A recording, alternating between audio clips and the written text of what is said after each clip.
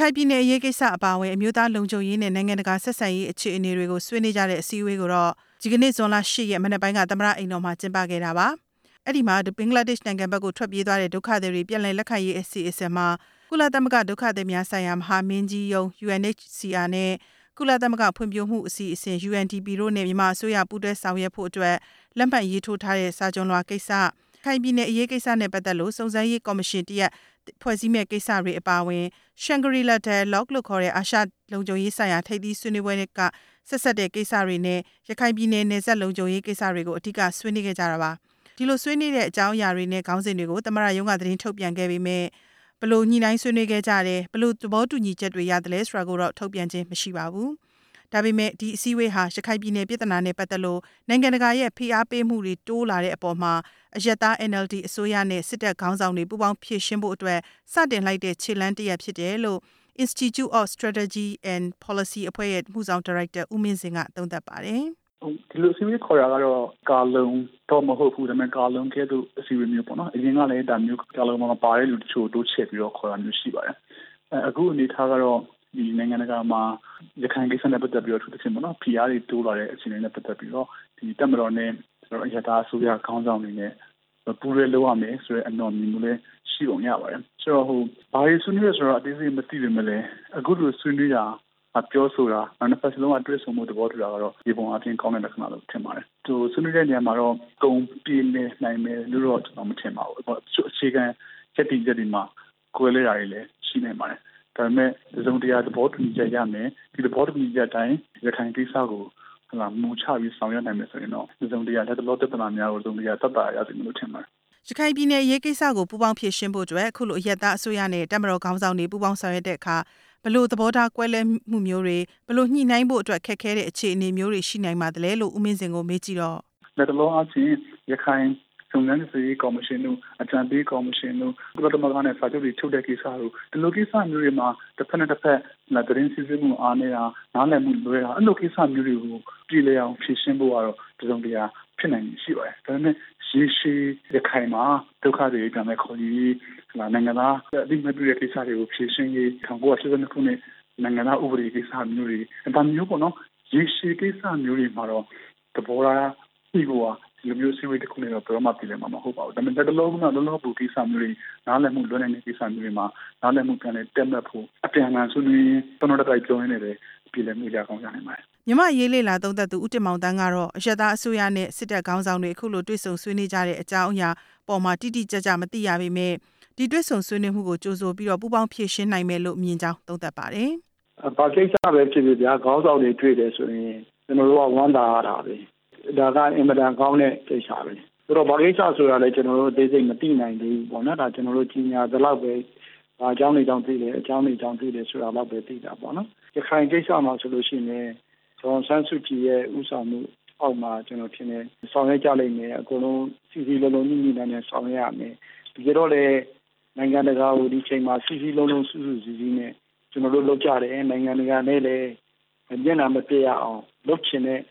လုပ်လို့တဲ့ဆန္ဒရှိတယ်ဆိုတာကိုကျွန်တော်တို့ပြတ်တာပဲအချိန်ခါလဲရောက်နေတယ်လို့ကျွန်တော်တို့အထူးထင်တယ်ဗျရခိုင်ပြည်နယ်ပြည်ထနာကိုဖြေရှင်းရမှာလူ့အခွင့်အရေးချိုးဖောက်မှုတွေကြီးကြီးမားမားရှိတယ်လို့နိုင်ငံတကာကဆွဆွဲနေတယ်လို့ဘင်္ဂလားဒေ့ရှ်နိုင်ငံဘက်ကိုထွက်ပြေးသွားတဲ့ဒုက္ခသည်6သိန်းကိစ္စဟာလည်းမြန်မာအစိုးရကနိုင်ငံတကာနဲ့ထိပ်တိုက်ရင်ဆိုင်နေရတာဖြစ်ပါတယ်။ဒါကြောင့်အခုလိုအယက်သား NLD အစိုးရနဲ့စစ်တပ်ခေါင်းဆောင်တွေပူးပေါင်းဖြည့်ရှင်းဖို့အတွက်အစည်းအဝေးလုပ်လိုက်တာဟာနိုင်ငံတကာရဲ့ဖိအားပေးမှုတွေရောကြစေမယ့်နည်းလမ်းအတွက်ပူးပေါင်းအဖြေရှာကြတာလို့မြင်တဲ့အကြောင်းမြန်မာအရေးလေ့လာသုံးသပ်သူနောက်တူဖြစ်တဲ့ဒေါက်တာရန်မျိုးသိန်းကလည်းမြင်ပါတယ်။နိုင်ငံတကာရဲ့ရခိုင်ရေးကိစ္စမှာပူးပေါင်းဆောင်ရွက်မဲ့အနေအထားတွေနဲ့ပတ်သက်ပြီးတော့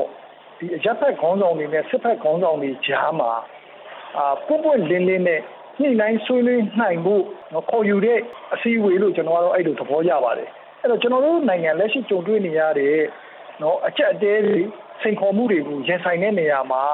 ကုလသမဂ္ဂအပါအဝင်နိုင်ငံတကာအတိုင်းအဝိုင်းရဲ့အခမ်းကဏ္ဍကလည်းအင်မတန်မှအရေးကြီးပါတယ်အခုဆိုရင်ရခိုင်ပြည်နယ်ထဲမှာလူ့အခွင့်အရေးချိုးဖောက်မှုရှိတယ်ဆိုတဲ့ဒီတပ်မတော်နဲ့လုံခြုံရေးအရာရှိတချို့ကို ICC လို့ခေါ်တဲ့နိုင်ငံတကာရာဇဝတ်ခုံရုံးမှာတင်ပြီးတော့တရားစွဲဆိုဖို့တောင်းဆိုနေတာတွေအပြင်အနောက်နိုင်ငံကလည်းဒီလိုလူ့အခွင့်အရေးချိုးဖောက်တဲ့သူတွေကိုအရေးယူပိတ်ဆို့ဒဏ်ခတ်မှုတွေလည်းစတင်လုပ်နေပါတယ်ဒီပေါ်မှာနိုင်ငံရေးသူတွေဖြစ်တဲ့ဦးမင်းစင်ရဲ့သုံးသပ်ချက်ကတော့ ICC ဆိုတာမျိုးတော့ဖြစ်လာနိုင်မလို့ကျွန်တော်မထင်ပါဘူးဒါပေမဲ့ကုလသမဂ္ဂ အထွေညီလာခံကနေပြီးတော့ညှို့ဆိုပြီးတော့ရေးယူရမျိုးတွေဖြစ်မယ်လို့တချို့ကလည်းခံမှန်းပြောဆိုတာရှိပါတယ်။ အဲဒီရဲ့ပုံရိပ်နိုင်ငံကမှကြာဆင်းမယ်ဆိုလို့ရှိရင်ဒီစီးပွားရေးနဲ့တနည်းအခွင့်အလမ်းတွေအထူးသဖြင့်ဒီမိုကရေစီနိုင်ငံတွေနဲ့ဆက်ဆံရေးတွေမှာထိခိုက်နိုင်ပြီးတော့တိုင်းပြည်ဟာငကိုကလိုပဲဒီမိုကရေစီမကျတဲ့နိုင်ငံတွေဒီမိုကရေစီမဟုတ်တဲ့နိုင်ငံတွေကိုပိုအားကိုးရမယ်ဆိုရင်တော့ဒီမိုကရေစီအသွင်ကူးပြောင်းရေးနဲ့ Federal ပြည်ထောင်စုတည်ဆောက်ရေးတွေမှာအဟန့်အတားဖြစ်စေနိုင်ပါတယ်။ ICC ရာဇဝတ်ခုံရုံးကိစ္စတခါဒုက္ခသည်တွေပြန်လည်လက်ခံရေးကိစ္စမှာ NLD အစိုးရနဲ့စစ်တပ်နဲ့ပူးပေါင်းဖြည့်ရှင်းမယ်ဆိုရင်အဆင်ပြေနိုင်တယ်လို့လည်းမြန်မာအရေးလေးလာသုံးသပ်သူဦးတင်မောင်တန်းကမြင်ပါတယ်။ ICC ကတော့ဒီဆွဲထားချက်တွေနဲ့ပတ်သက်တာပေါ့။အဲ့ဒီမှာတော့နိုင်ငံတကာကလည်းလက်ခံနိုင်တဲ့စုံစမ်းစစ်ဆေးရေးကိုမြန်မာနိုင်ငံကဆောင်ရွက်ဖို့ပေါ့နော်။ဒီဟာကတော့ကျွန်တော်တို့ညှိနှိုင်းကြရမှာပေါ့။လူတွေကစုံစမ်းစစ်ဆေးနေတယ်ဆိုတော့ဒီရွေးတာတွေကိုလည်းလုပ်ရမှာပေါ့။ဒုတိယတစ်ချက်ကတော့ရခိုင်ပြည်နယ်မှာရှိတဲ့ဒုက္ခသည်တွေကိုပြန်လည်လက်ခံရေးနဲ့ဆိုင်တဲ့ကိစ္စတွေဒါတွေကလည်း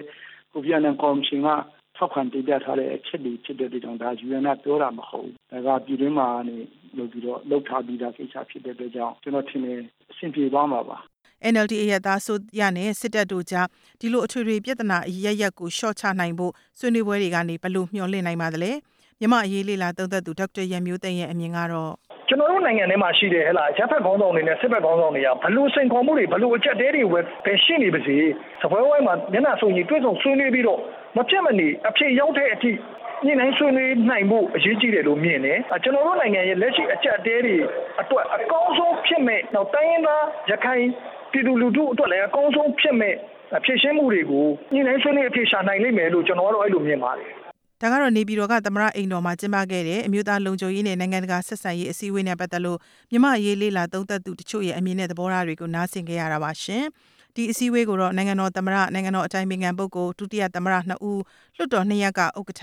တခါတပ်မတော်ကာကွယ်ရေးဦးစီးချုပ်နဲ့အတူပြည်ထရေးကာကွယ်ရေးနဲ့နယ်စပ်ရေးရာဝန်ကြီးဌာနတွေကပြည်ထောင်စုဝန်ကြီး3ဦးနိုင်ငံတော်အတိုင်ပင်ခံရုံးနဲ့ဒီပြည်ပြည်ဆိုင်ရာပူးပေါင်းဆောင်ရွက်ရေးဝန်ကြီးဌာနရဲ့ပြည်ထောင်စုဝန်ကြီးတွေအပြင်ပြည်ထောင်စုရှေ့နေချုပ်သမ္မတရုံးဒုတိယဝန်ကြီးတွေတက်ရောက်ခဲ့ကြပါတယ်။ရခိုင်ပြည်နယ်ထဲမှာ2016ခုနှစ်အောက်တိုဘာလကဖြစ်ခဲ့တဲ့မြောက်ပိုင်းတိုက်ခိုက်မှုတွေအပြီးမှာလည်းအခုလိုမျိုးဒီအမျိုးသားလုံခြုံရေးဆိုင်ရာအစည်းအဝေးတရက်ကိုခေါ်ခဲ့ပူးပါတယ်ရှင်။